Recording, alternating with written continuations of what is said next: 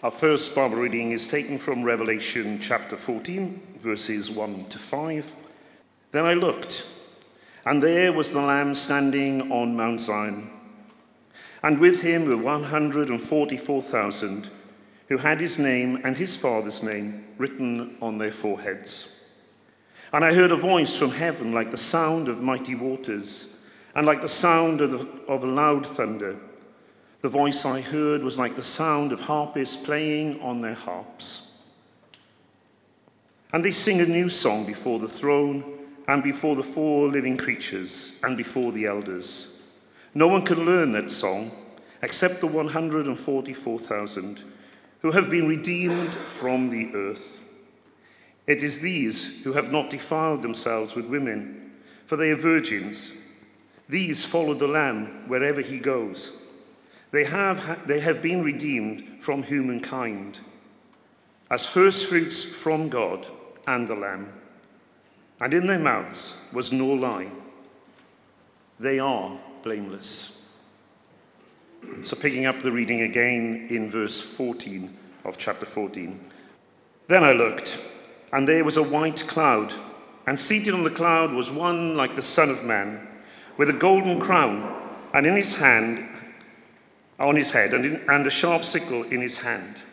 Another angel came out of the temple, calling with a loud voice to the one who sat on the cloud, "Use your sickle and reap, for the hour to reap has come, because the harvest of the earth is fully ripe." So the one who sat on the cloud swung his sickle over the earth, and the earth was reaped. Then another angel came out of the temple in heaven, and he too had a sharp sickle. Then another angel came out from the altar, and the angel who has authority over the fire.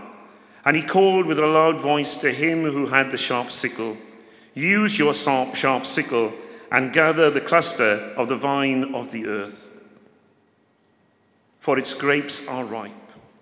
So the angel I think they've given this to me on purpose. So the angel swung his sickle over the earth and gathered the vintage of the earth and threw it into the great winepress of the wrath of God. And the winepress was trodden outside the city, and blood flowed from the winepress as high as a horse's bridle, for a distance of about 200 miles. This is the word of the Lord. Thank you, Nigel, for doing good justice to the tongue twister that is today's reading. He is tramping out the vintage where the grapes of wrath are stored. There are two related issues that I want us to think about this morning, and they can be expressed as two questions. Firstly, the question of whether the reign of evil on the earth will ever end. And secondly, that of whether a life of suffering and faithful witness is ultimately worthwhile. And in these two questions are reflected two desires which I expect many of us can relate to. This is, on the one hand, the desire for the overthrow of evil, and on the other hand, the desire for mercy towards sinners. On the face of it, these two desires can seem to be mutually contradictory. After all, if God is to be merciful towards those who have sinned, how can he simultaneously punish them for their sinfulness? Has this contradiction ever occurred to you? Is God a God of mercy? Or is God a God of judgment? And can he be both? Well, we aren't the first people to have struggled with this theological conundrum. The ancient Jews were very aware of it, and the book of Jonah is in many ways an exploration of this tension between mercy and judgment. You will remember that God is going to rain down judgment on the city of Nineveh.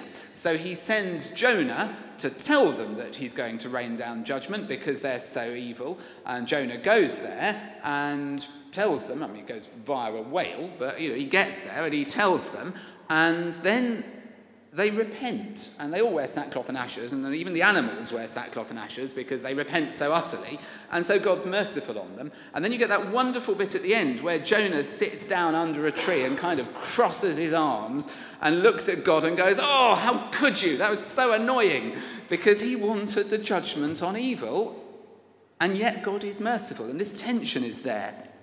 And it's this tension between mercy and judgment that John is exploring in chapter 14 of the book of Revelation. If you have been part of our series so far, as we've been working our way over the last 3 months, occasionally getting up from Revelation 1 to 13, you may be sharing with John's original readers a conviction that the Empire of Rome is a satanic beast, deceiving the nations of the earth. So much of John's imagery in Revelation is trying to help the people in his churches, which were 7 churches in Asia Minor at the kind of western end, I think east and west muddled up, the western end of Turkey, trying to help them realize that the Roman Empire is not all good and all nice and all powerful and all lovely. It's actually all evil. It's a beast. It's a dragon. It's stamping all over the earth. So if John's first century readers have finally started to get this idea that the Roman Empire is a bad thing, despite all its propaganda to the contrary, as the scales are falling from their eyes as to the true beastly nature of the empire they were living under, the temptation would have been for them to then desire nothing less than its total destruction, along with all those who continued to be associated with it. And it's always tempting, isn't it, for those of us who long for a new world, for a brighter, better future, to also long for the destruction of the systems of oppression that mar the world as we experience it. I kind of sometimes want to look at the Houses of Parliament and just sort of echo Shakespeare and, cry out a plague on both your houses. I could do so much better. Elect me. Let's start the whole thing again. And of course I couldn't. But the temptation is to want to say, look, let's just do away with this evil thing and let's rise up and start a new, better, more just way of doing society. The temptation is always before those of us who long for a better world to seek the overthrow of the existing empire and long and work for its replacement with an empire of our own devising.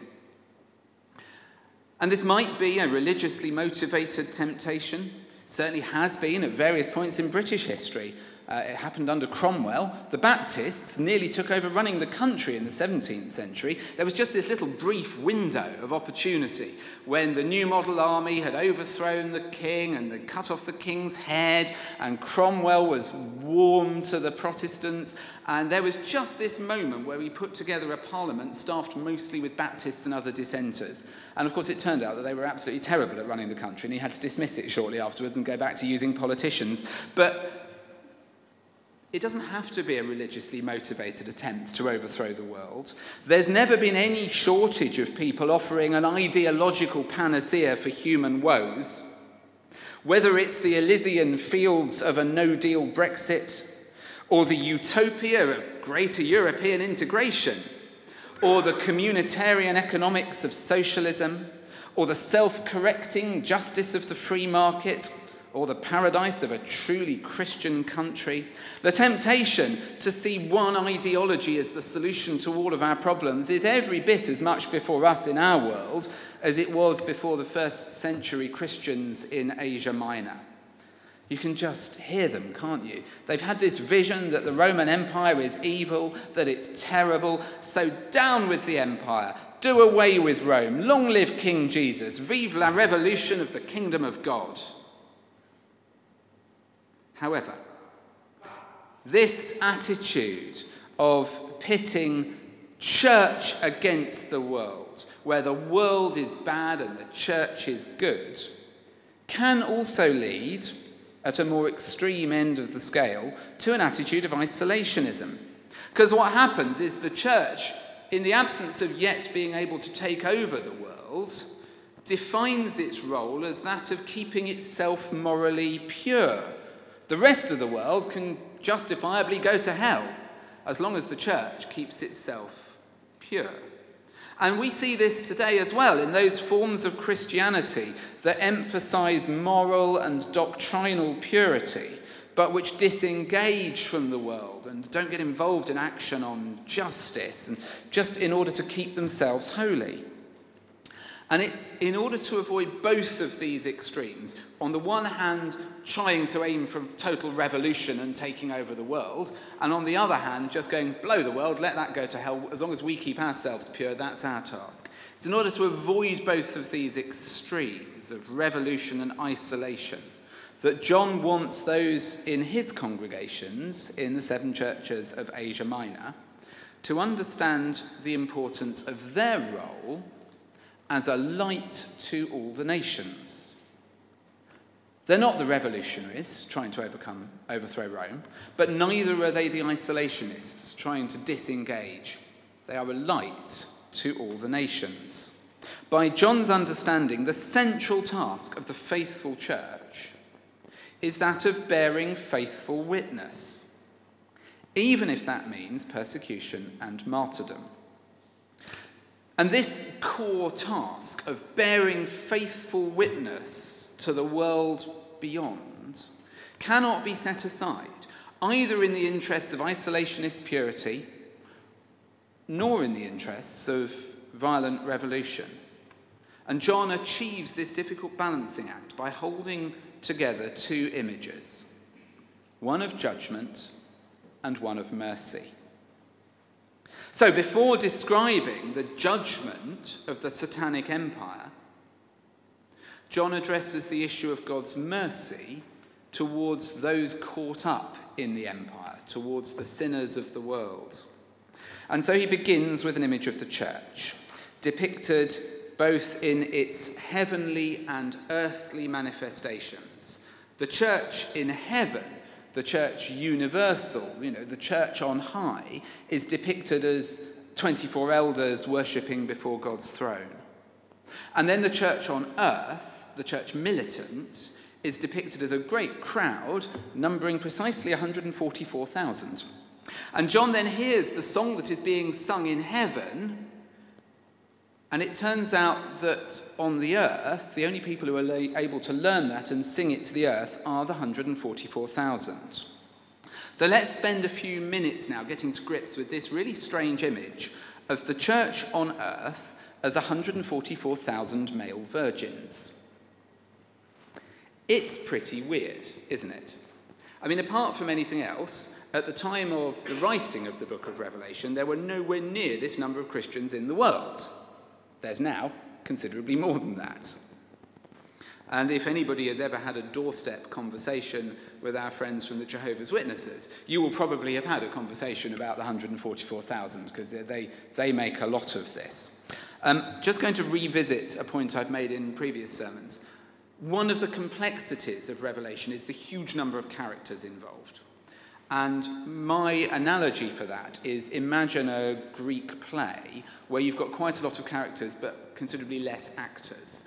And so one actor might play 7 or 8 characters in the course of the play.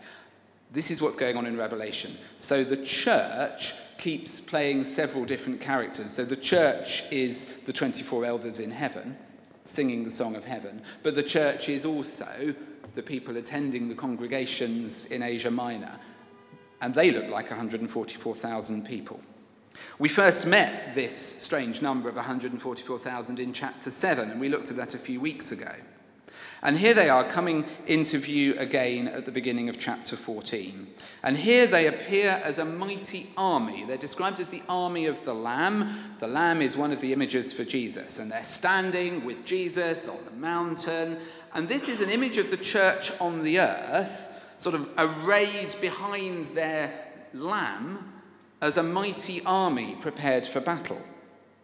This is one of the reasons, if you look at sort of medieval armies, you often find, if you imagine the army of the Crusades, that kind of thing, they've often got a standard at the front with a kind of lamb on it. That's picking up the image that the lamb leads the army behind.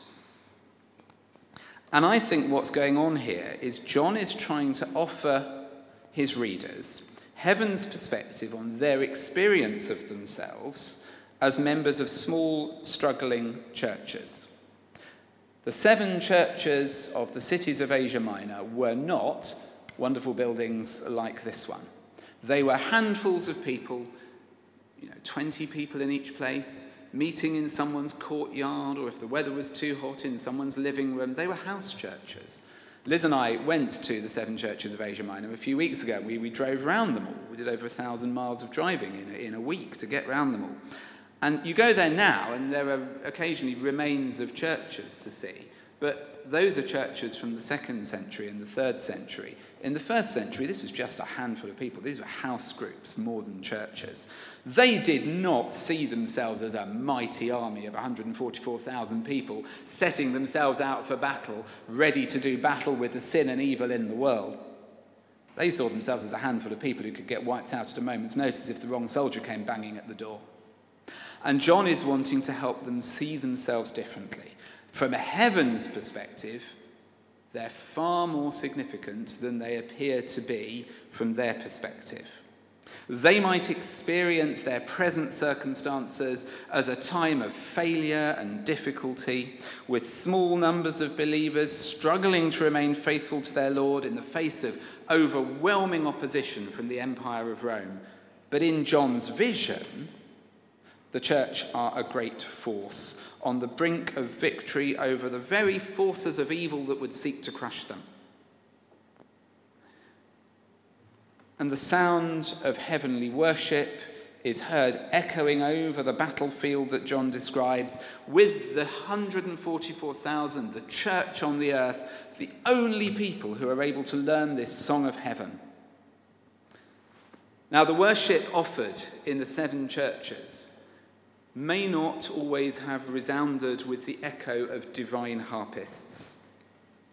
But from heaven's perspective, the worship of the church, the faithful naming in song of Jesus as Lord, in place of all other claims to power and authority, is the only way in which the world gets to hear the joyful song of the victory of good over evil. And I think there's a message for us here. Our worship at Bloomsbury can sometimes seem heavenly, particularly from my point of view when Philip literally pulls out all the stops on the Bloomsbury Beast, as that's what we call the organ, by the way, as we sing one of the great hymns of the faith. But even when it isn't, even when it's one of those Sundays when everybody's gone away altogether and there aren't so many of us and we don't know or like the song that the minister has chosen, even when we mumble our way through or disengage or think it's too fast or too slow, we are still naming Jesus as Lord. We're still proclaiming that all other powers are not Lord. And so, from the perspective of heaven, this proclamation is never lost. Rather, our feeble, sometimes attempts to name Jesus as Lord are caught up into the eternal song of which we are also echoing.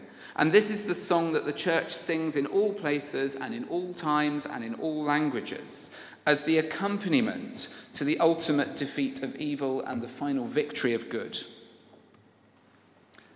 So what is this song that the 24 elders are singing in heaven, which echoes down to the earth, and the 144,000 representing the church on earth are able to sing? I think it's revealed by the fact that the 144,000 are described twice as the redeemed in verses 3 and 4 of chapter 14. The church on earth are those whose salvation has been purchased by the blood of the Lamb, to use the old phrase. Humans rescued from the power of sin and death by the redeeming death of Jesus. Interestingly, the only other occurrence of this word redeemed in Revelation is found in the context of another new song which appears in chapter 5, and it's the song again sung by the 24 elders, and the praise is again directed to the Lamb who has ransomed saints for God. This word redeemed, you ever been to a pawn shop where you've, pawned a ring or something for a bit of money and then you've had to go and, no, not me, but I know it's a thing. You trade in something of value and it needs to be redeemed, and you come back with the money and you hand over the money and you get the thing of value back. That's what redemption is. The church are those who are redeemed, and the song is the song sung by those who have been redeemed by the price paid by Jesus. And only the church, it seems, can sing of the victory won by Jesus on the cross. The only way in which the good news of Jesus redeeming people from their sin and from death, the only way that can be made known on the earth is when the followers of the Lamb, be it a church full or 20 people in someone's living room or whatever, the only way the good news of Jesus can be known on the earth is when the followers of the Lamb join their voices with the song that is already being sung in heaven to proclaim to the world that Jesus saves people from sin and death. Because without that, people will never know that the path to new life is found in Jesus, that it has been opened for all by the death of Jesus on the cross. My goodness, isn't Simon sounding like an old-fashioned preacher for once? He's talking about the death of Jesus and the fact that Jesus saves. I truly believe this. And it is our job to tell the world. The church of the redeemed on the earth, symbolised by the 144,000, is then described in the next verse, verse 4, as being the first fruits. This recalls the Jewish practice of taking the first fruits of your harvest, the first sheaf of grain that you cut from the field, and offering it as an offering before God, as an indication that the greater harvest that you're about to gather also belongs to God. So it's interesting, isn't it, that the church on the earth is described as the first fruits of a great harvest. This gives us an image of the church, the 144,000, taking this path of sacrifice, of suffering, sometimes of martyrdom, enduring through tribulation, not for their own salvation and benefit. We are not redeemed for our own benefit. This is not about me, and it's not about you. It's about something much bigger than this. The church on the earth is redeemed by the blood of the Lamb, rescued from sin and death, for the greater benefit of all those who will follow. The church on the earth is just the first fruits of a far greater harvest which is still to come. I'll come back to that in a moment. But first, let's have a slight diversion. Let's talk about sex. There's this very strange description of the 144,000 as, and I quote, "Those who have not defiled themselves with women, for they are virgins." This is a problematic statement at quite a number of levels, if you don't mind me saying so. I'm not going to do a feminist critique of this now, but I want to note that there is a very important feminist critique to make of this in terms of what this is saying about the role of women in sex and temptation, and going all the way back to Eve in the Garden of Eden. We just need to note that this is representative of a fairly male-dominated culture and set of assumptions. But to try and enter into what John's doing with this image for a moment, even though we recognise it's problematic. It seems to exclude women from the Church of the Redeemed, because they're all men. It also has led in Christian history to an idealization of male celibacy as a characteristic of holiness. It's this verse, amongst others, that leads to the requirement, for example, for Catholic priests to remain celibate if they're going to be priests. To understand John's use of this image, we need to understand both his Jewish background and the theological point he's trying to make here. He's wanting to try and paint an image, perhaps less successfully than some of his other images, if I'm honest, but he's trying to portray an image of the church as priests before God.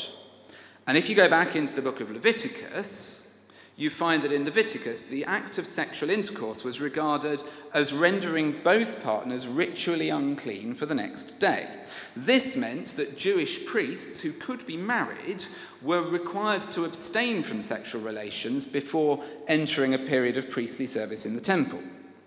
And in John's image, he's trying to portray the church as ritually pure, not just through a temporary abstinence from behaviour that might defile them, but pure in an eternal and absolute sense, as befits his later image of the church as the bride of the Lamb.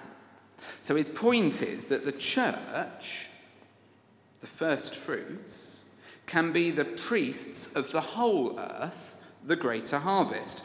Because the church is pure, washed clean by the blood of the Lamb, dressed in white robes indicative of purity, because the church is declared pure because of what Jesus does for them, they can act as priests for the great harvest of the rest of the earth. The church on the earth, the 144,000, are not just the first fruits of the great harvest, they are the priests of the whole earth, singing the song of heaven to the earth, enabling all those beyond the church to draw near to God. With regard to the male virginity side of the image, it's also likely that John has in mind here the Jewish practice that we meet in 1 Samuel 21 of soldiers making sure they were ritually clean before a battle. Intriguingly, I have discovered this tradition of celibacy before a battle is still current in the UK. A BBC survey reports that, quote, more than a third of male football fans abstain from sex the night before their team has a big match. Who knew? Those of you with long memories may remember Bertie Voigt, the German football manager in 1994. He famously banned his players from seeing their wives and girlfriends on the night before a match. So this image of the 144,000 of the church as the army of the Lamb is an image of the church ritually pure, ready to fight, match ready, so to speak. But it is a very problematic image, and I kind of wish John hadn't used it. But it's there, and it's worth understanding it. The purity of the church is emphasized even more by a statement in the next verse. This is that in their mouth no lie was found, they are blameless.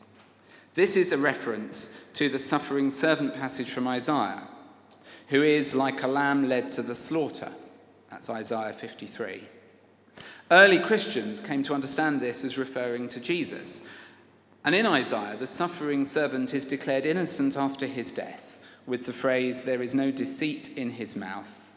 And John quotes that of the church. In their mouth no lie is found. They're blameless. So in John's theological scheme in Revelation, the innocence of the slain lamb, Jesus, is passed on to those who are redeemed by his shed blood. We are made pure because Jesus is pure. His innocence is imputed to us, to quote Paul. The purity of the suffering servant becomes the purity of his servants who endure through suffering. Well, the 144,000 will pop up a couple more times in Revelation as another image of the church, blazing a trail to heaven as the nations of the earth follow on. They appear in chapter 15, where once again they're singing the song of the Israelites standing beside the Red Sea, coming out of slavery in Egypt. The song offered in chapter 15 by the 144,000 is described by John as the song of Moses and the Lamb, making it clear that he sees the church as the forefront of a new exodus. They have passed through the waters of baptism rather than the Red Sea. They are no longer under the tyranny of the beast, whether it's Egypt, Rome, or Satan, and they're embarking on their journey towards promised land, the New Jerusalem, led in that journey and in song, not by Moses, but by the Lamb. The 144,000 then appear again briefly in chapter 19, again as the army of heaven, assembled behind the rider on the white horse, as the army at the final battle of Armageddon, still dressed in their white linen clothes. It's weird, isn't it? This kind of idea of the blood of the lamb washes whiter than white. It sounds like some kind of soap advert. The beast and the kings of the earth gather to make war on the rider and his army, and the army of heaven gather for battle, but end up not fighting, because the fight against the forces of evil in the world is already over, as the beast is defeated by the rider on the white horse, from the truth of the gospel that comes from his mouth.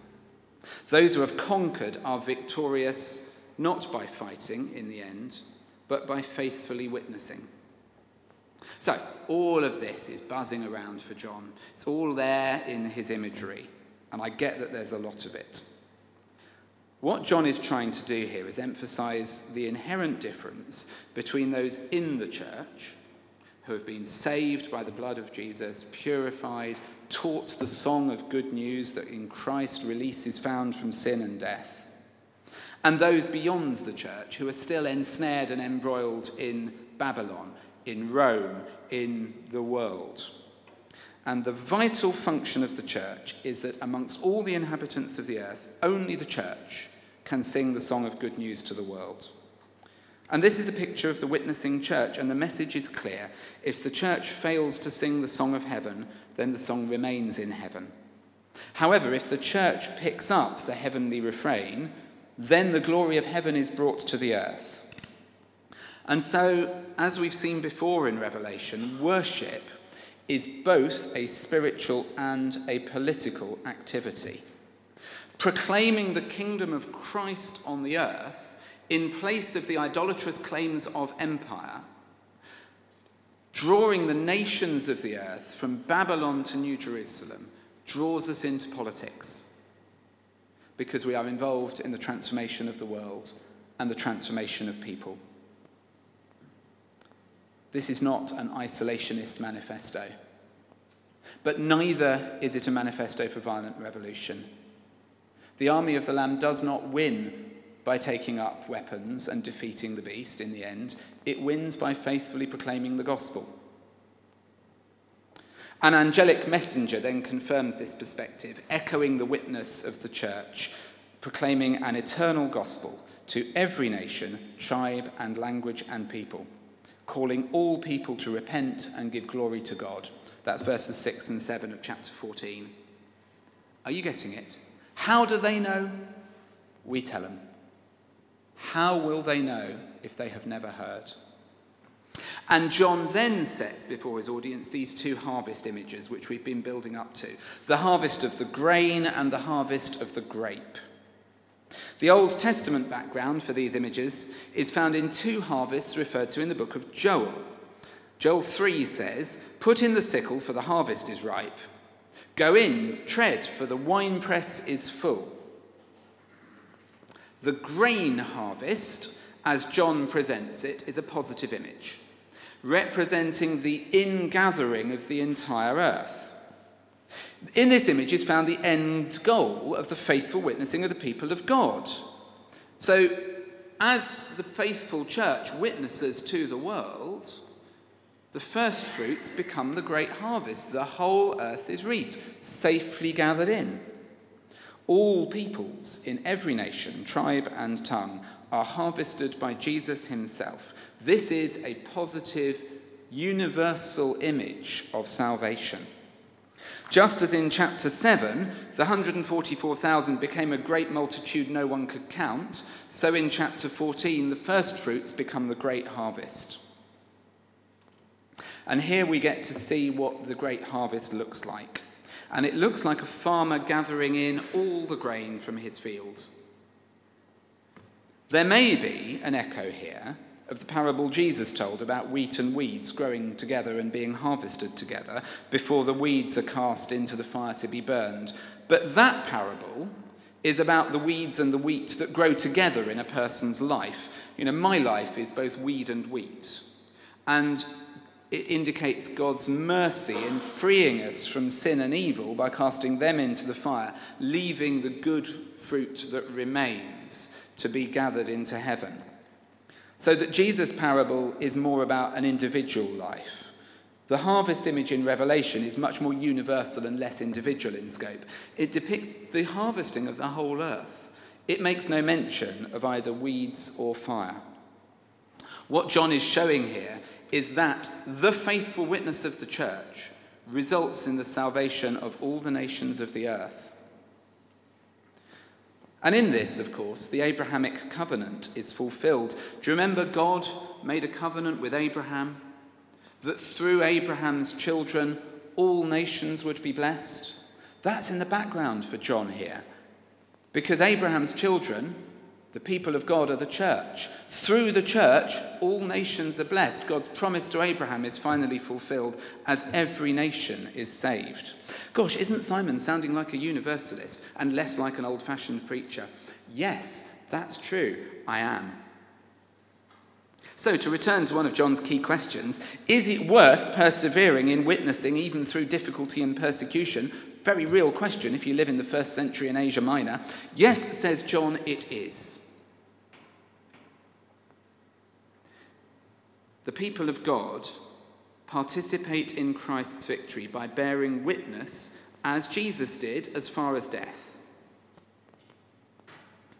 And in this way, they bear witness to all nations and bring them all to repentance and faith in God.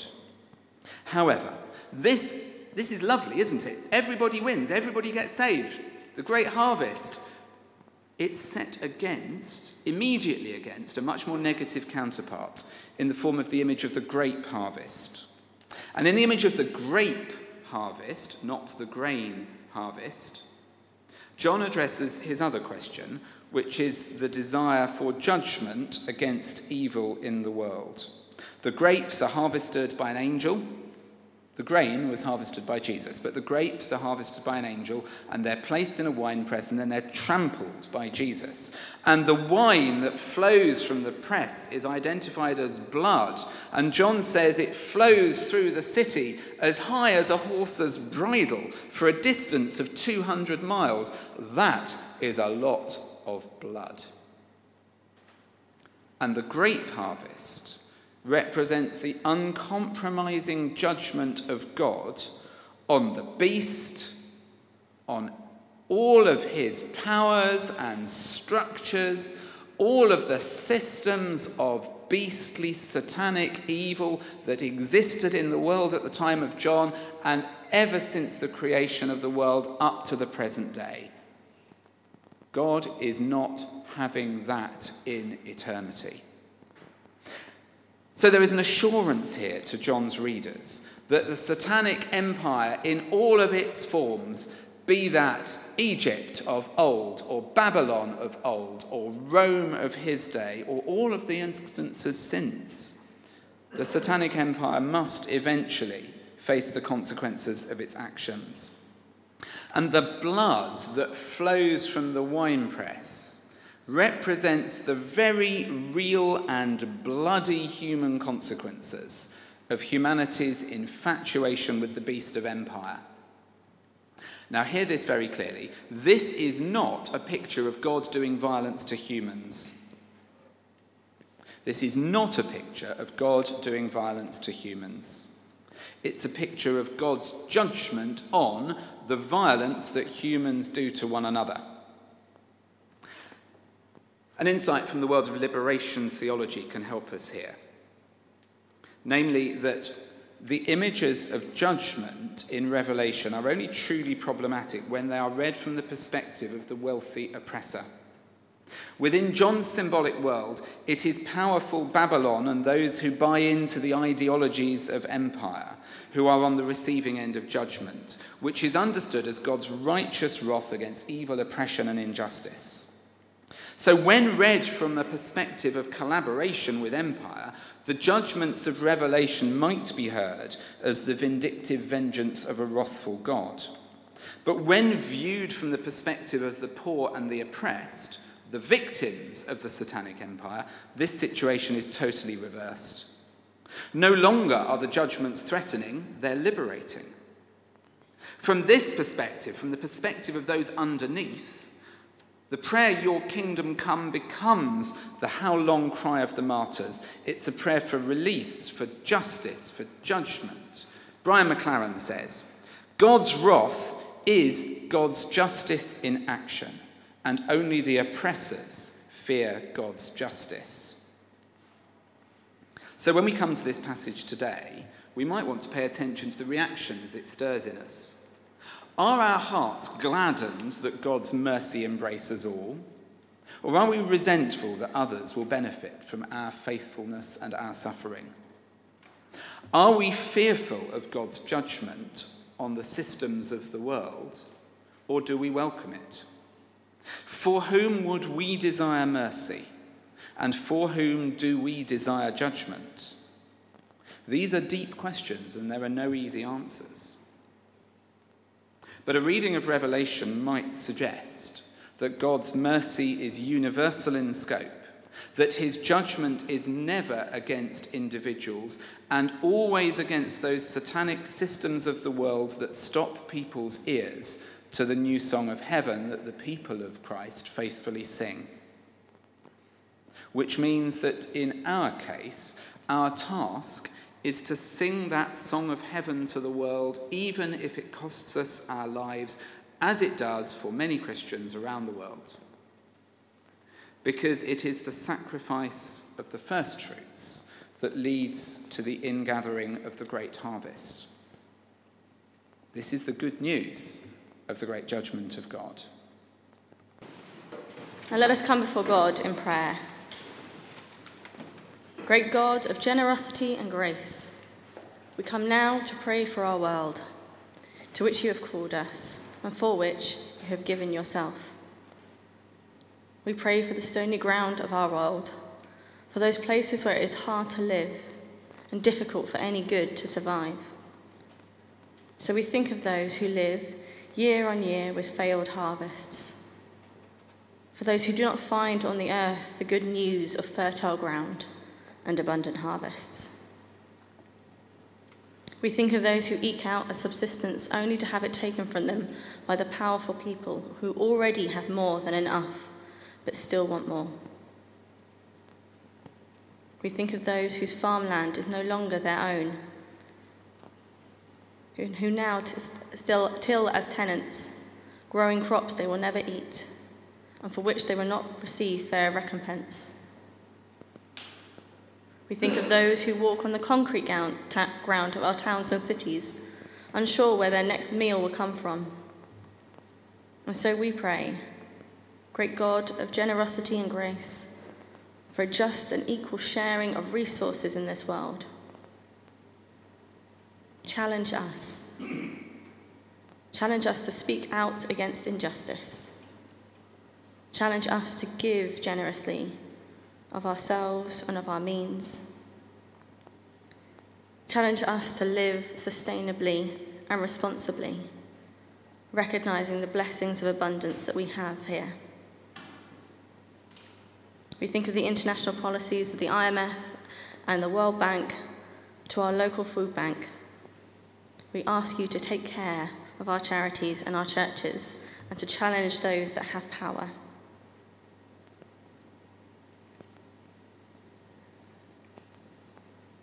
Teach us how to model you, and so others will see you through us. Teach us to speak out the good news and be communities of grace and generosity. Great God of generosity and grace, we pray for the ground of our world where the thorns and weeds grow and choke and stifle the seeds of hope and good news. We think of those whose lives are determined by war, fear, and oppressive ideologies. We think of young people who grow up knowing that they hate others because all they have experienced from others is acts of hatred towards them. We recognise the destructive, unending spirals of violence and retribution, where good news is subsumed beneath systems of protectionism and hatred. And so we pray, great God of generosity and grace, for all those who are trapped in those systems. We long for seeds of common humanity planted deep within the soul of each person. We pray that they will find space and take root and grow, that the world may be transformed, hearts and minds changed from within. We think of those this morning who live in violence in this city, who are afraid to speak out, to ask for justice, to ask for mercy. Give us eyes to see them, eyes to see those in this world who are trapped, and give us eyes to see our own violence.